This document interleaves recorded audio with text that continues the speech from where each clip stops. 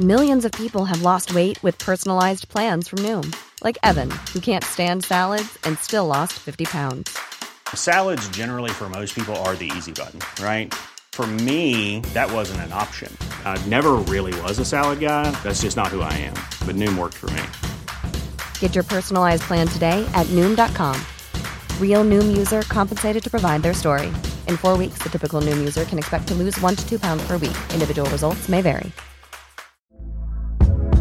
Hey there, it's Michelle Norris. I'm host of a podcast called Your Mama's Kitchen. When I travel, I'm usually looking for a way to find a taste of home when I'm not at home. And one of the things I love to do when I am at home is entertain. And Airbnb allows me to do that. When I was in California recently, I rented a house that had a great kitchen. And when we were sitting around the table, we're all thinking, we're in someone else's house. Someone could be in all of our homes as well. If you have a home, but you're not always at home, you have an Airbnb. Your home might be worth more than you think. Find out how much at airbnb.com/host. Welcome to the A to Z of David Bowie. I'm Mark Riley, and that colourful character is Rob Hughes. And we've got a special announcement, haven't we, Bob? We have, Mark. So, to start, thank you for taking so much interest in our journey through the life of David Bowie. It's a long and winding road. That's the Beatles, not Bowie, Bob. It's a long and winding road, but we don't look back in anger. Oasis? We look back in anger. That's more like it. Oh, shut up. Anyway, we've got some news for you. As you'll be aware, the A to Z of David Bowie is free to download.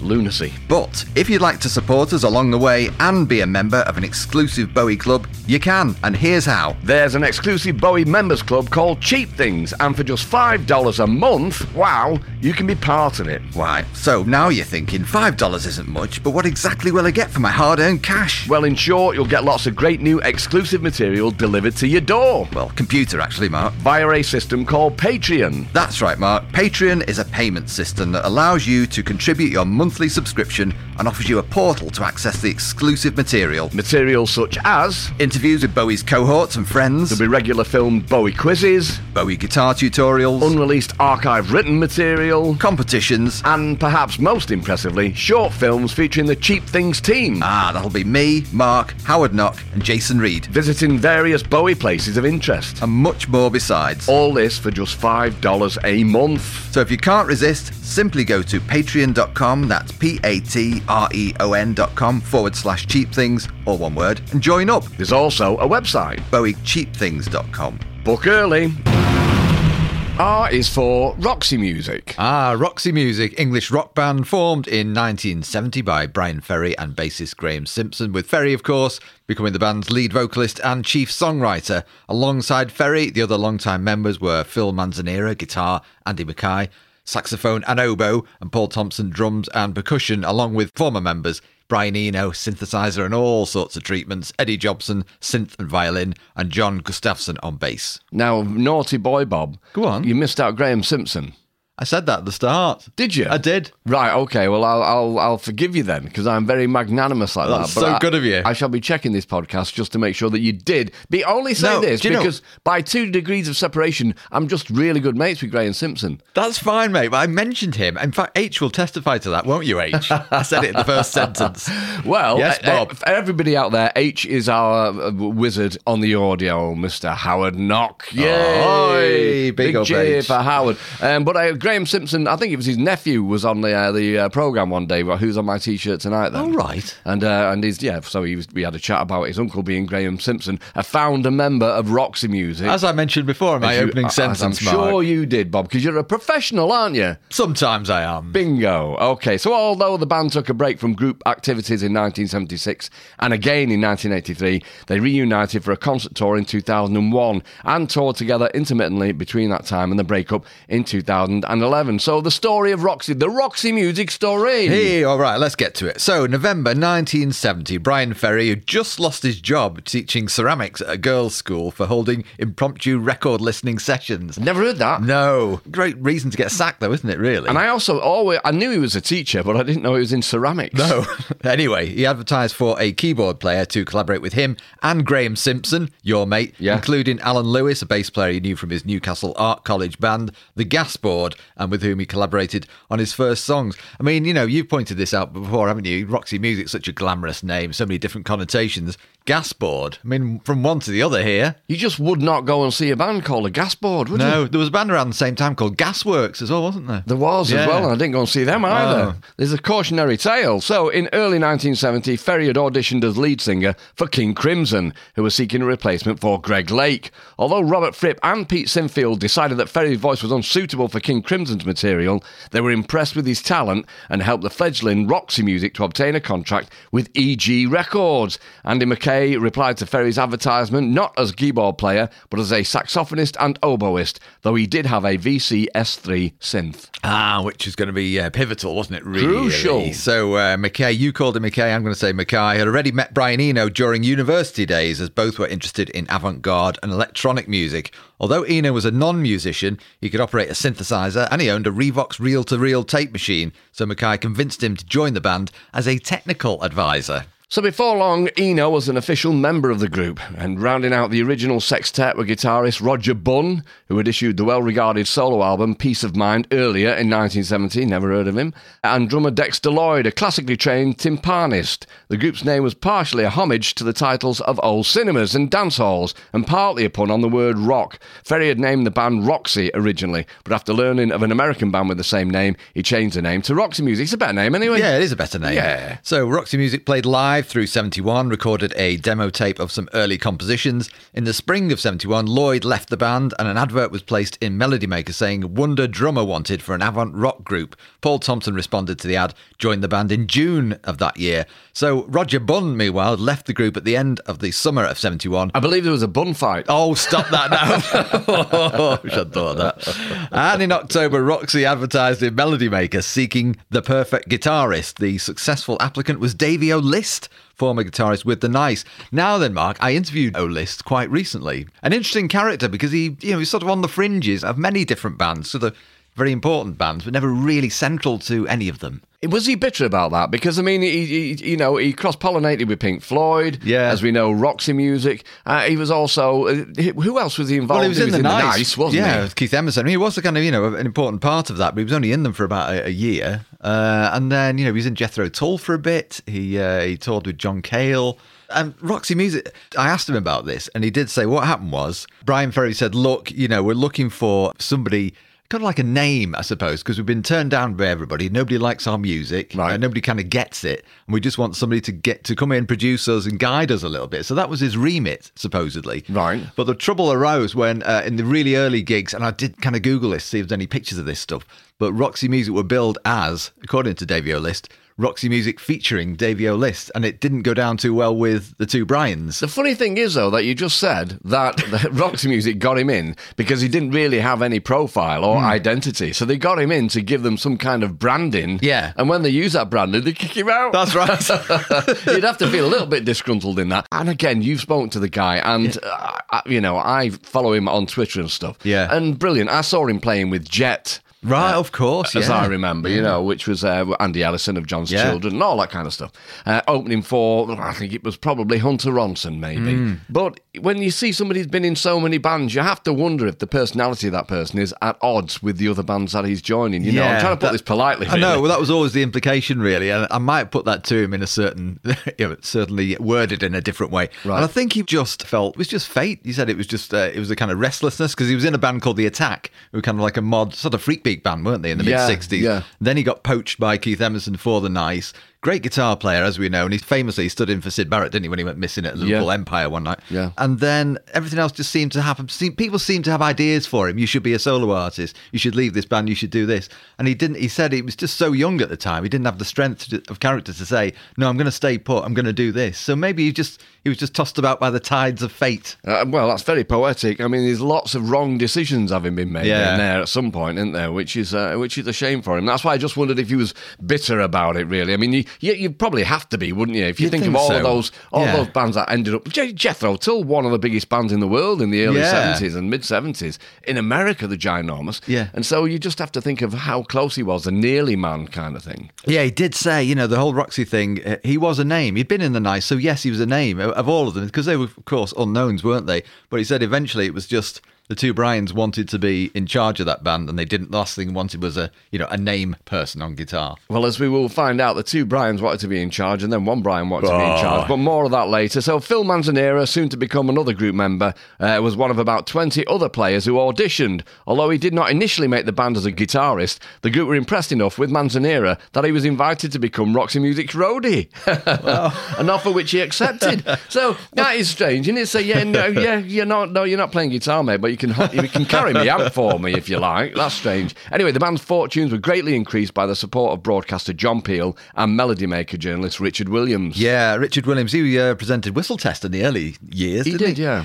Williams became an enthusiastic fan after meeting Ferry and having been given a demo tape during mid-1971, and he wrote the first major article on Roxy Music, featured on Melody Maker's Horizons page in August 71. The lineup of Roxy, so Ferry, Mackay, Eno, Simpson, Thompson and O'List, recorded a BBC session shortly thereafter. All right, so let's look at the first albums then, eh? All right, so in early February 1972, Davey O'List quit the group abruptly after an altercation with Paul Thompson. He didn't kind of say that, but this is taken from another source, which took place at their audition for David Enthoven of E.G. Management. Okie dokie. So when O'List didn't show up for the next rehearsal, Manzanera was asked to come along on the pretext of becoming the band's sound mixer. He'd been pushed from pillar to post, didn't he? When he arrived, he was invited to play guitar and quickly realised that it was an informal audition. Unbeknownst to the rest of the group, Manzanera had learned the entire repertoire, and as a result, he was immediately hired as O'List's permanent replacement, joining on the 14th of February 1972. It's love. The weird thing is that, a similar thing happened to me. I never went for an audition in the fall, but I was a roadie, and then the bass player got kicked out or left, and I've been with him watching so many gigs and that, and it wasn't that difficult, that I knew all the stuff to play. Great. So, there's a template there. There is. Absolutely. Yeah. Anyway, so Manzanera, the son of an English father and a Colombian mother, had spent the considerable amount of time in South America and Cuba as a child. And although he didn't have the same art school background as Ferry, Mackay or Eno, he was perhaps the most proficient member of the band with an interest in a wide variety of music. He also knew other well-known musicians like David Gilmour, who's a friend of his older brother, and Soft Machine's Robert Wyatt. He looked great as well, didn't he? Oh, he did look fantastic. Again, Davey O'List did make an effort in Jet because they were a little bit kind of glam and pre-punk. They turned into radio stars with a slightly different lineup later on down the line. But you'd have to say Phil Manzanera with those glasses and that jumpsuit, he just... Oh, and a big long hair, flowing hair. Fitted the bill, didn't he? So the Roxy Music album and its famous cover artwork were apparently completed before the group signed with Island Records. A&R staffer Tim Clark records that although he argued strongly that Island should contract them, company boss Chris Blackwell at first seemed unimpressed, and Clark assumed he wasn't interested. A few days later, however, Clark and Enthoven were standing in the hallway of the Island offices, examining the cover images of the album, when Blackwell walked past, glanced at the artwork and said, looks great. Have we signed them yet? Wow, okay. So image before style, perhaps, or substance anyway. The band signed with Island Records a few days after that. The album was released in June to good reviews and became a major success. Got to number 2 in the UK in September 72. During the first half of the year, bassist Graham Simpson became increasingly withdrawn and uncommunicative, which led to his leaving the band almost immediately after the recording of the debut album. He was replaced by Rick Kenton. He was, Bob. So, to bring more attention to the album, Roxy Music decided to record and release a single. The debut single was Virginia Plain, which scored a number 4 hit in the British charts. The band's eclectic visual image, captured in their debut performance on the BBC's Top of the Pops, became a cornerstone for the glam trend in the UK. Shortly after Rick Kenton departed the band, and they would never get a permanent bass player ever again. Wow! The next album, For Your Pleasure, came out in March 73. It was promoted with the non-album single Pyjama Rama. No album track was released as a single. At the time, Ferry was dating French model Amanda Lear. She was photographed with a black Jaguar for the front cover of the album, while Ferry appears on the back cover as a dapper chauffeur standing in front of a limousine. John Porter, credited as a guest, played bass on the record, while Sal Mader played bass for subsequent live shows. Okay, so they carried on till 1983, didn't they? Then they reformed, and they are currently no more, as I understand it. Yeah. Let's look at the Bowie connections then. All right, though. So we know that Bowie and Ferry nearly fell out when news of Ferry's Another Time, Another Place covers album was released, only to be followed by David doing a pretty similar thing with Pin-Ups. It was all a bit kind of handbags, It was, and we have covered it, yeah. Yeah, and of course Bowie and Roxy Music go back further, and letting Eno go was to prove to be another favour to Bowie further down the line. Most certainly was. So the Bowie and Roxy timeline, just a by the way kind of thing, but Rick Kenton, Roxy's first bassist, he started out in a band called Mouseproof, which isn't a great name either, who got their break at Bowie's Beckenham Arts Lab. Wow, now that's interesting. Just a little aside there. All right then. So, 25th of June now, 1972, Bowie is playing at Croydon Greyhound, supported by Trapeze and Roxy Music, whose reputation is growing in the capital. It was the first time Bowie had met Brian Eno. Yeah, and that was supposed to have been a mad show, that wasn't it? Yeah. Hundreds and hundreds of people locked out, couldn't get Yeah. in. The 20th of August 1972, the legendary Rainbow shows, more of which later, by Bowie. Both shows had Roxy Music as their opening act. Or later, Phil Manzanera was to say, David Bowie's songs I like a lot. His management was rather disagreeable at the Rainbow, but Bowie and the Spiders are very nice people, and I enjoyed what they were doing. So already, this is Tony DeFries, isn't it? Kind of pushing his way through, making his presence felt. He is, yeah. So the cross-pollination of Bowie and Roxy, there isn't that much to go at, is there? There's not really much of it. But, from my perspective, which is really why we've included this here, Yes. for us to just talk about it, I'm sure that lots of Bowie fans out there also love Roxy Music. Yes. And they just seem to be like the band that ran parallel to Bowie, really. Because if you look at Glam, and all of the bands pretty much had a different idea when it started out, didn't it? Yeah. Some of them had been in bands in the 60s. If you look at Roy Wood, obviously he'd been in The Move. Yeah, of course. Right, and he'd been in ELO briefly. And when Wizard came about, it wasn't really doing anything different to what he'd done before. He was just a little bit poppier. With a lot of makeup. Yeah, and the glam element was the Yeah. makeup, which of course he only wore because he was shy. And also, if you try and break down the glam rock scene, it's not much of a scene really, apart from the makeup, which it was worn in different styles really. But there's a yobbish element of glam, Yeah. which was Slade, which was Geordie, which was obviously Brian Johnson ended up in AC/DC, brilliant. Yeah. Mott the Hoople started off decidedly yobbish and ended up a little bit less so. Yeah, certainly, yeah. Sweet were pretty yobbish, but Yeah. had all of the mad glam stuff. I mean, there was the old joke about them looking like brickies, Yeah. in makeup and Yeah, all they that. didn't suit And it, there was did a they? band called Hello, That's who right. were a little bit like that. Mark Bolan was Faye. Yeah, definitely. He'd been a right old hippie singing about pixies and stuff. That's and, right. And obviously he continued to do that kind of Yeah. thing, all the mystical stuff. Then you've got the Bandwagon Jumpers, which will be Alvin Stardust and Gary Glitter, Chicory Tip, these Yeah. bands who are throwing stuff out there.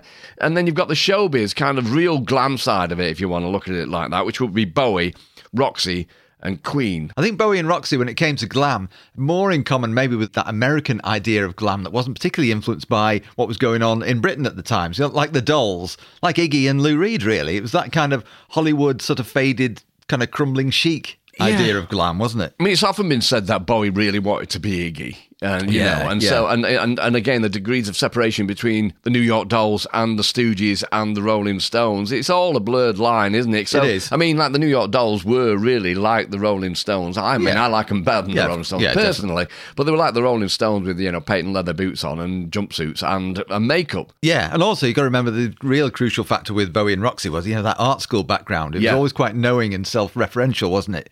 Yeah, it was clever. It was smart music, wasn't it? Yeah. And again, more cerebral as time went by. But if you look at what Roxy Music were doing and Bowie were doing, as Bowie once described, it was from the neck up. That's right. Whereas like people like Iggy were from the waist down. Certainly. We know.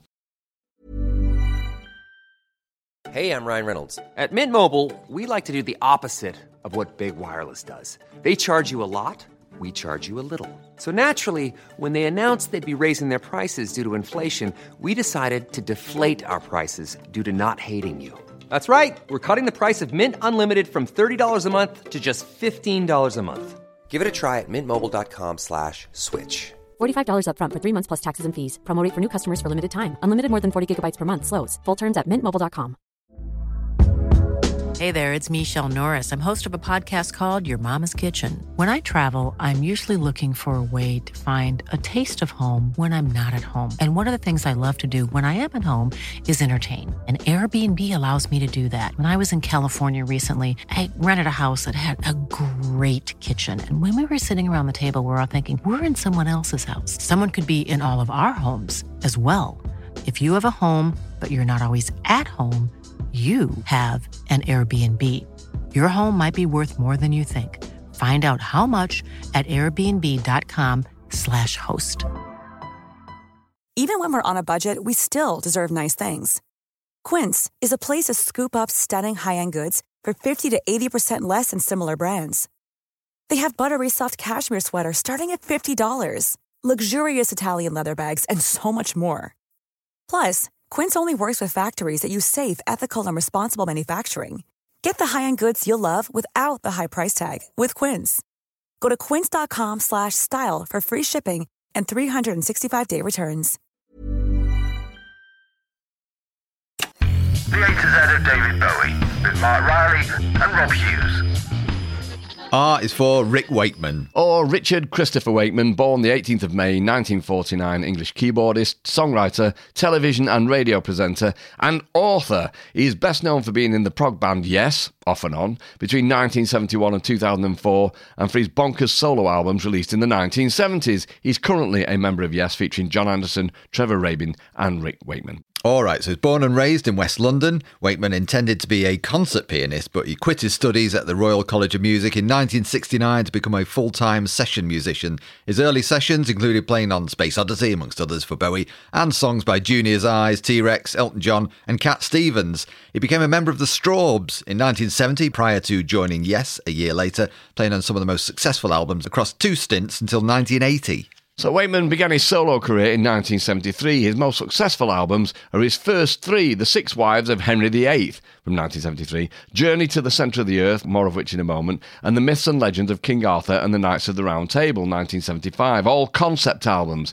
He formed his rock band, the English Rock Ensemble, in 1974, with which he continues to perform and scored his first film, Listomania, in 1975. So I got to know Rick Wakeman a little bit. Oh, yeah. And great fella. He used to come on the Radio 1 show with Mark Radcliffe and I, and he was a right laugh. And he was really, really generous. And I remember him saying at one point in time that he was in a traffic jam on the way to come to the programme. Yeah. He said, I was just sat there, and he said, I was listening to you, me and Radcliffe. And when you said something funny, I was laughing. He said, I looked round and all the heads were going in the other cars around him, which was just a very generous. He said, he was just stuck with all these people all listening to us on the radio, which was just a weird thought. So we got to know him a little bit, and we didn't really badger him too much about Bowie, I don't think. But I do remember that we suggested to him that Mark Radcliffe and I had this band called the Shire Horses, which just did spoofs of other people. I did put it to him that we would do an album with him. Okay, and I think the proposal was, well, it was to be called The Return from the Centre of the Earth. Oh, great. In brackets, it was going to be an alliance in Leicester, which alludes to a no longer building society. Right, okay. Anyway, and I said to him, what we'll do is we'll bang some stuff down and then we'll send it to you and you put some fairy dust on it. And he declined. Oh, what a shame. I can't understand why you'd do that. I'm quite jealous because I've always wanted to interview and I never have. Although, the closest I got was when I was with my Mrs. Jane in the Lake District about 10 years ago. We were in Grasmere, which isn't the biggest little village in the lakes, is it? And it was the biggest little one. It was, yeah. I would agree with that. I'm going to keep that in. And that was like on a Sunday evening. And it was all quiet and winding down. Not many people around. We were just looking for somewhere to eat. And there was Rick Wakeman and his missus staring at the menu of a curry house. I didn't dare to go up and say, "Oh, hello, Rick." That's the last thing you would have wanted. Yeah, that's good of you not to do. But it's funny, isn't it, that he's obviously keen on his curry, because there's a story that I don't think we're covering here at all, whereby he was playing at the Free Trade Hall in Manchester. That's right, with Yes. Yeah. With Yes, in the 70s. Yeah. And, and he disappeared for a bit below his keyboard. And let's face it, he had enough of them to just get lost in completely. Yeah. And he went down and disappeared, and then he came back up a little bit later. But people on the front row were going, "What's that smell? That smells like a curry." And he was eating a curry below his keyboard, wasn't he? That's Famously. Right. Great story. Obviously, you could get away with it being in Yes. Completely. You know? Anyway, so come the 1980s, Wakeman pursued solo projects with various levels of success. And from 1988 to 1990, he was a member of the Anderson Bruford Wakeman Howe band, which led to his 3rd stint in Yes. And his discography, amazingly, includes over 90 solo albums. The thing about Yes is that they kind of get together, don't they? Some of them. And then one of them will form another band with another ex-member. Yeah. And so there's Anderson, Bruford, Wakeman, Howe, there's Anderson, Wakeman, Asia, all that stuff. Bob. I mean, you can probably tell I'm not a big fan, but there are all these different kind of combinations of people who were in Yes, you know. Yeah, I mean, lots of splinter groups. Yeah, but Rick Wakeman, he's made many television and radio appearances in recent years, and he became best known for his contribution for the comedy series Grumpy Old Men, Watchdog, Crime Watch. No, not Crime Watch. I always get them two mixed up. And his radio show on Planet Rock that aired from 2005 to 2010. And he's written 3 books, an autobiography and 2 memoirs. And in 2017, he was inducted into the Rock and Roll Hall of Fame as a member of Yes. 2 memoirs. Do you follow him on Twitter? I do follow him on Twitter, yeah. And he also writes a column in Prog magazine, which I contribute to, which is one of the first things I go to when I get it. Yeah, he's dead interested and dead nice and dead down to earth, isn't he? And he's been on a diet, hasn't he? Oh, has he? I've not seen that bit. Yeah, okay. On Twitter, yeah. Right. He's always going, I got up this morning and I'm just setting off now and the wife's just given me an apple, and stuff like that. He's very, very engaging. All right, okay, so let's get to his early life, shall we? So he was born in the West London suburb of Perivale, the only child of Cyril Frank Wakeman and Mildred Wakeman. The 3 lived in Wood End Gardens in nearby Northolt. Cyril played the piano in a dance band when he was in the army, and he worked at a building suppliers, joining as an office boy at 14 to become one of its directors, whilst Mildred worked at removals firm. So Ricky... Oh, here we go. Here we go. Attended Drayton Manor Grammar School in Hamwell in 1959. The family spent their summer holidays in Exmouth. When Wakeman turned 7, his father paid for weekly piano lessons with Dorothy Symes, which lasted for 11 years. Wow, 11 years? Yeah, she recalled that Wakeman passed everything with a distinction and was an enjoyable pupil to teach, full of fun and with a good sense of humour, but noted his lack of self-discipline when it came to practising. Well, it didn't really do him any harm, did it? No, certainly not. In 1960, Symes entered Wakeman in his first music competition, and he went on to win many awards, certificates and cups in contests held around London. Wakeman then took up the clarinet aged 12 and in his teenage years attended church and learned the church organ, became a Sunday school teacher, and he chose to be baptised at the age of 18. You have to wonder if he was thinking of becoming a member of the Cloth here. Well, very possibly. It sounds like he was serious. I mean, it goes further into it. Wakeman described himself at school as a horror. I worked hard in the first year, then eased up. Right. Don't we all? In 1961, during his time at Drayton Manor School, Wakeman played in his first band, the trad jazz outfit, Brother Wakeman and the Clergyman. No way. With the uniform and the school shirt put on the wrong way round. I like Just that. brilliant. Okay. Oh, that's great. In 1963, age 14, Wakeman joined the Atlantic Blues, a local blues group that secured a year's residency at a mental health rehab club in Neasden. And 2 years later, he passed his O-levels in English, maths, art and music, and went on to study music, art and British Constitution at A-level. In 1966, he joined the Concords, later known as the Concord Quartet, playing dance and pop songs at local events with his cousin Alan on saxophone and clarinet. He used the money earned from their gigs to buy a pianette, his first electronic instrument. So that year, he also formed a dance band called the Green Dolphin Trio, spending a year's residency at a social club in Alperton, and Curdled Milk, a joke on Strange Brew by Cream, Right. to play at the annual school dance. The band were unpaid after Wakeman lost control of his car and drove across a headmaster's rose garden at the front of the school, thereby forfeiting their performance fee to pay for the damage. It's like something off the Beano. Yeah, good Nuts. on him. In 1967, Wakeman began a tenure with the Ronnie Smith Band, a dance group based at the Top Rank Ballroom in Watford. He was sacked the following year after not taking the dance music seriously enough, but he was reinstated and performed in Reading. It was there where he met their singer Ashley Holt, who later sang on many of Wakeman's future albums and his tours. In 1968, Wakeman secured a place at the Royal College of Music in London, studying the piano, clarinet, orchestration and modern music with the intention of becoming a concert pianist. To enter, he needed to pass 8 music exams to earn his A-level in the subject, which required him, as his mother remembered, to do 2 years' work in 10 months. Right, he got there though. He put in the effort following a 10-shilling bet with his music teacher who believed he would not succeed, and refusing his father's offer to work with him. Wakeman joined the Royal College on a performers course before a change to the teacher's course, but quickly found out that, in his own words, everybody else there was at least as good as me, and a lot of them much better. I doubt it. He adopted a more relaxed attitude to his studies, spending much of his time drinking in pubs and with the staff at the Music Bargain Centre, a music shop in Ealing. Wakeman's first booking as a session musician and his first time in a recording studio occurred when guitarist Chaz Cronk entered the shop one morning in need of an organist and brass arranger for members of Ike and Tina Turner Band. Wow, that's amazing, isn't it? Yeah. Oh, Thank the Lord for Chaz Kronk. During the session, Wakeman met producers Tony Visconti, Gus Dudgeon and Denny Cordell, who was so impressed with Rick's performance that he offered him more session work for artists at Regal Zonophone Records, which Wakeman accepted, and then he began skipping college in favour of sessions. Well, of course you'd do that. Who would blame him? 1969 now, Wakeman left the Royal College of Music to become a full-time session musician, playing keyboards and arranging music for various artists between 15 and 18 times a week. His ability to produce what was needed in a short amount of time led to his nickname, One Take Wakeman. Right, amongst his first sessions were playing on Battersea Power Station by Junior's Eyes, and in June 69 he played the Mellotron on Space Oddity by David Bowie for a £9 fee after Gus Dudgeon needed a player as neither knew much about the instrument.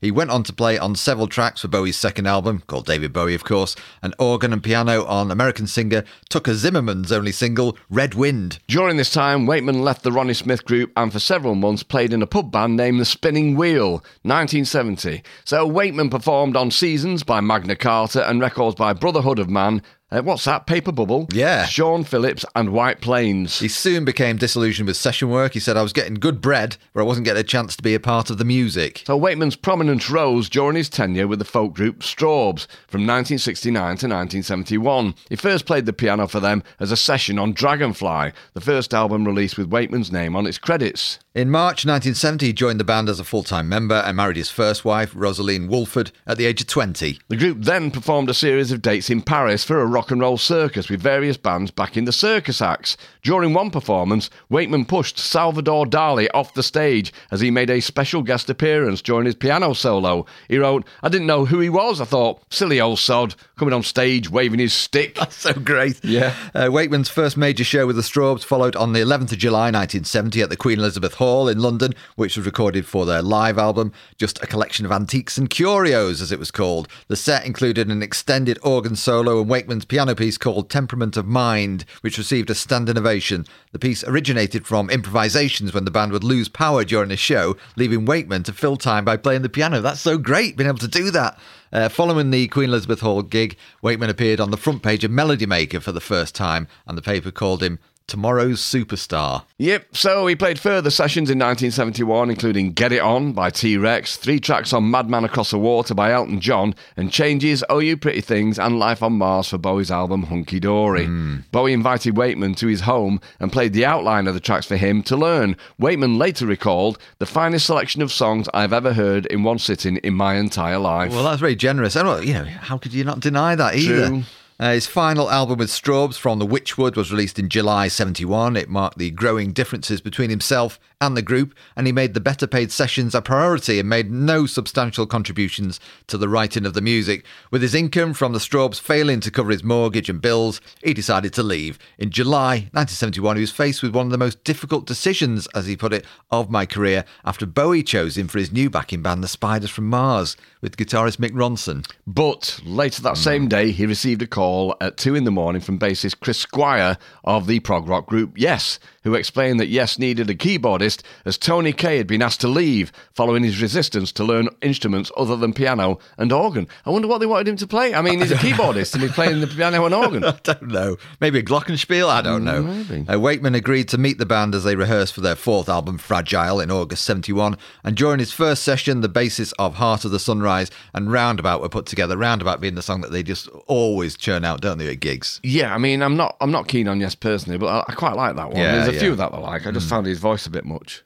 but I'm sure that he was not bothered. Fair enough, Mark. He probably survived that particular one, wouldn't he? Thinking that Yes presented more favourable opportunities for his career, and as history would tell us, right decision, Wakeman declined Bowie's offer and played his final gig with the Strawbs for a BBC recording for John Peel's radio show. Wakeman then appeared on the front cover of Melody Maker for the second time, his second in a year, regarding his move to Yes. So, at this time, his earnings increased from £18 to 50 quid a week. And towards the end of 1971, Wakeman signed a 5-album solo deal with A&M Records, and we know the rest is history. But what we're, of course, interested in here, Mark, is his relationship with David Bowie. Faux show. Okay, so this is from The Guardian, 2017. It was early 1969. I was 19, coming up to 20. I'd worked with the producer Tony Visconti that year on the Junior's Eyes album. I was playing a mellotron, which was a relatively new instrument and difficult to keep in tune, but I'd found a crafty way. Tony asked, how do you do that? And I said, it's just a fingering technique. And that was that. Right, fair enough. Soon after, Tony called me up, he said, and said, Rick, I need you to come up to London to play some Mellotron on David Bowie's new single, Space Oddity. I drove up to London and parked on Wardour Street and went over to Trident Studios to meet David. Tony says you can keep this bloody thing in tune, Bowie said. Well, yeah, hopefully, I replied. It was before David was famous, so I wasn't nervous about meeting him. It was just another bit of session work. We knocked it out in about 20 minutes. I think it got to number 5 the first time round in 69, and then in 75, when it was re-released, it went to number 1. I love the blasé nature of that. Just knocked out Space Oddity. Yeah, you know? well, I mean, he's just so supremely gifted, isn't he? Yeah, I mean, he's just one of them things. It's easy. A year later, David called and asked me if I'd play some piano on some new songs of his, so I went round to his house in Beckenham in Kent. I nicknamed it Beckenham Palace because at the time I was living in a tiny little terraced house in West Harrow and his kitchen was bigger than my entire place. He continued, I sat at the piano while he played songs on his battered old guitar. Things had really changed for him. He was a successful artist and he had a young family. I sat at the piano while he played a load of songs to me on his battered old 12-string guitar. Life on Mars stuck out as being something very special. He wanted a piano solo. He wanted the album to be very piano-orientated. I was given complete freedom by him. Yeah, he went on to say, I've been asked many times if I thought it was going to be a great album, and the answer is yes. I know it's very easy to say that in retrospect, but I've been doing 2 or 3 sessions a day for the last 3 years. At that point, you can tell when you walk out of a session whether it's going to do well or disappear without a trace. I remember telling people I'd just played on what was going to be a very iconic album, which Hunky Dory, of course, was. Well, for a lot of Bowie fans, it's the number 1 album, isn't it? Yeah. On the same day, I was asked to join the band Yes. David asked me if I wanted to form the Spiders from Mars, but as much as I love David, I turned him down. He said I'd made the right choice, and he reiterated that on numerous occasions over the years. I heard later that he loved what I did on Life on Mars. He said it made the track, but that's not true. The song made the track. The man was a genius. I mean, it's great. It's probably my favourite bit on the 5 Years documentary when he's talking about how he did the piano limes for that and what Bowie wanted. Yeah, and he keeps saying, doesn't he, that, you know, when you play this chord, you'd expect it to go there, but it doesn't. It goes here, and that was the genius of David Bowie. Brilliant. Yeah, so this now is from Woody Woodmansey's book, My Life with Bowie, Spider from Mars. He says here, the highlight of Hunky Dory for me, and indeed all of the songs I recorded with Bowie, is Life on Mars, which I think is magnificent. We got Rick Wakeman in to play the piano. Rick, who was an absolute virtuoso, had worked with Bowie on Space Oddity, as he was the only session player around who had a Mellotron at the time. This time, Bowie said to him, do your thing as a keyboard player, but treat it as a piano piece. We only previously heard Life on Mars with Bowie plinking away on the piano. He could change chords, but he didn't have any flourishes or embellishments, so when Rick started playing it, we were gobsmacked. He carried on. Incidentally, the piano at Trident that Rick used was the same one as used on Hey Jude by the Beatles and Queen's Bohemian Rhapsody. Rick's playing on Life on Mars is the best piano recording on a rock song ever, in my opinion, and it's the track that I'm most proud of from the whole of my career. And here's another quote from Rick Wakeman talking about Haddon Hall. He said, the Minstrels Gallery was bigger than my entire house. He also had a grand piano, which was unusual in those days. He asked me to sit down, took out his battered old 12-string guitar, and I said, I want you to listen to these songs. Then he played Life on Mars, and it was fantastic. And he says it ticked every box. Great melody, great chords, surprises. And when you thought it was going to go a certain place, it went somewhere else, as we just mentioned. Yeah. He was very good at that. When I asked him why he was playing his songs on a tatty guitar, he said, if it sounds good on this, think about what it's going to sound like with good musicians and good instruments. Can't argue with that, can you? So that's it for this episode of the A to Z of David Bowie. But once again, before you go, if you'd like to support us along the way and be a member of an exclusive Bowie club, you can, and here's how. There's an exclusive Bowie members club called Cheap Things, and for just $5 a month, wow, you can be part of it. Right, so now you're thinking $5 isn't much, but what exactly will I get for my hard-earned cash? Well, in short, you'll get lots of great new exclusive material delivered to your door. Well, computer actually, Mark. Via a system called Patreon. That's right, Mark. Patreon is a payment system that allows you to contribute your monthly subscription and offers you a portal to access the exclusive material. Materials such as interviews with Bowie's cohorts and friends. There'll be regular filmed Bowie quizzes, Bowie guitar tutorials, unreleased archive written material, competitions, and perhaps most impressively, short films featuring the Cheap Things team. That'll be me, Mark, Howard Knock and Jason Reed, visiting various Bowie places of interest. And much more besides. All this for just $5 a month. So if you can't resist, simply go to patreon.com, that's patreon.com/cheapthings, or one word, and join up. There's also a website, bowiecheapthings.com. Book early.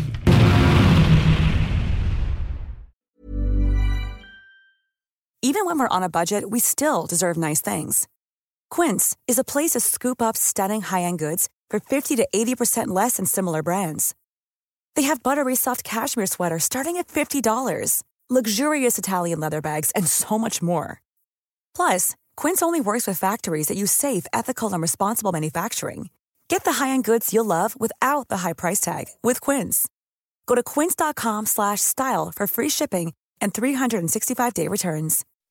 When you make decisions for your company, you look for the no-brainers. If you have a lot of mailing to do, Stamps.com is the ultimate no-brainer. Use the Stamps.com mobile app to mail everything you need to keep your business running with up to 89% off USPS and UPS. Make the same no-brainer decision as over 1 million other businesses with Stamps.com. Use code PROGRAM for a special offer. That's Stamps.com, code PROGRAM.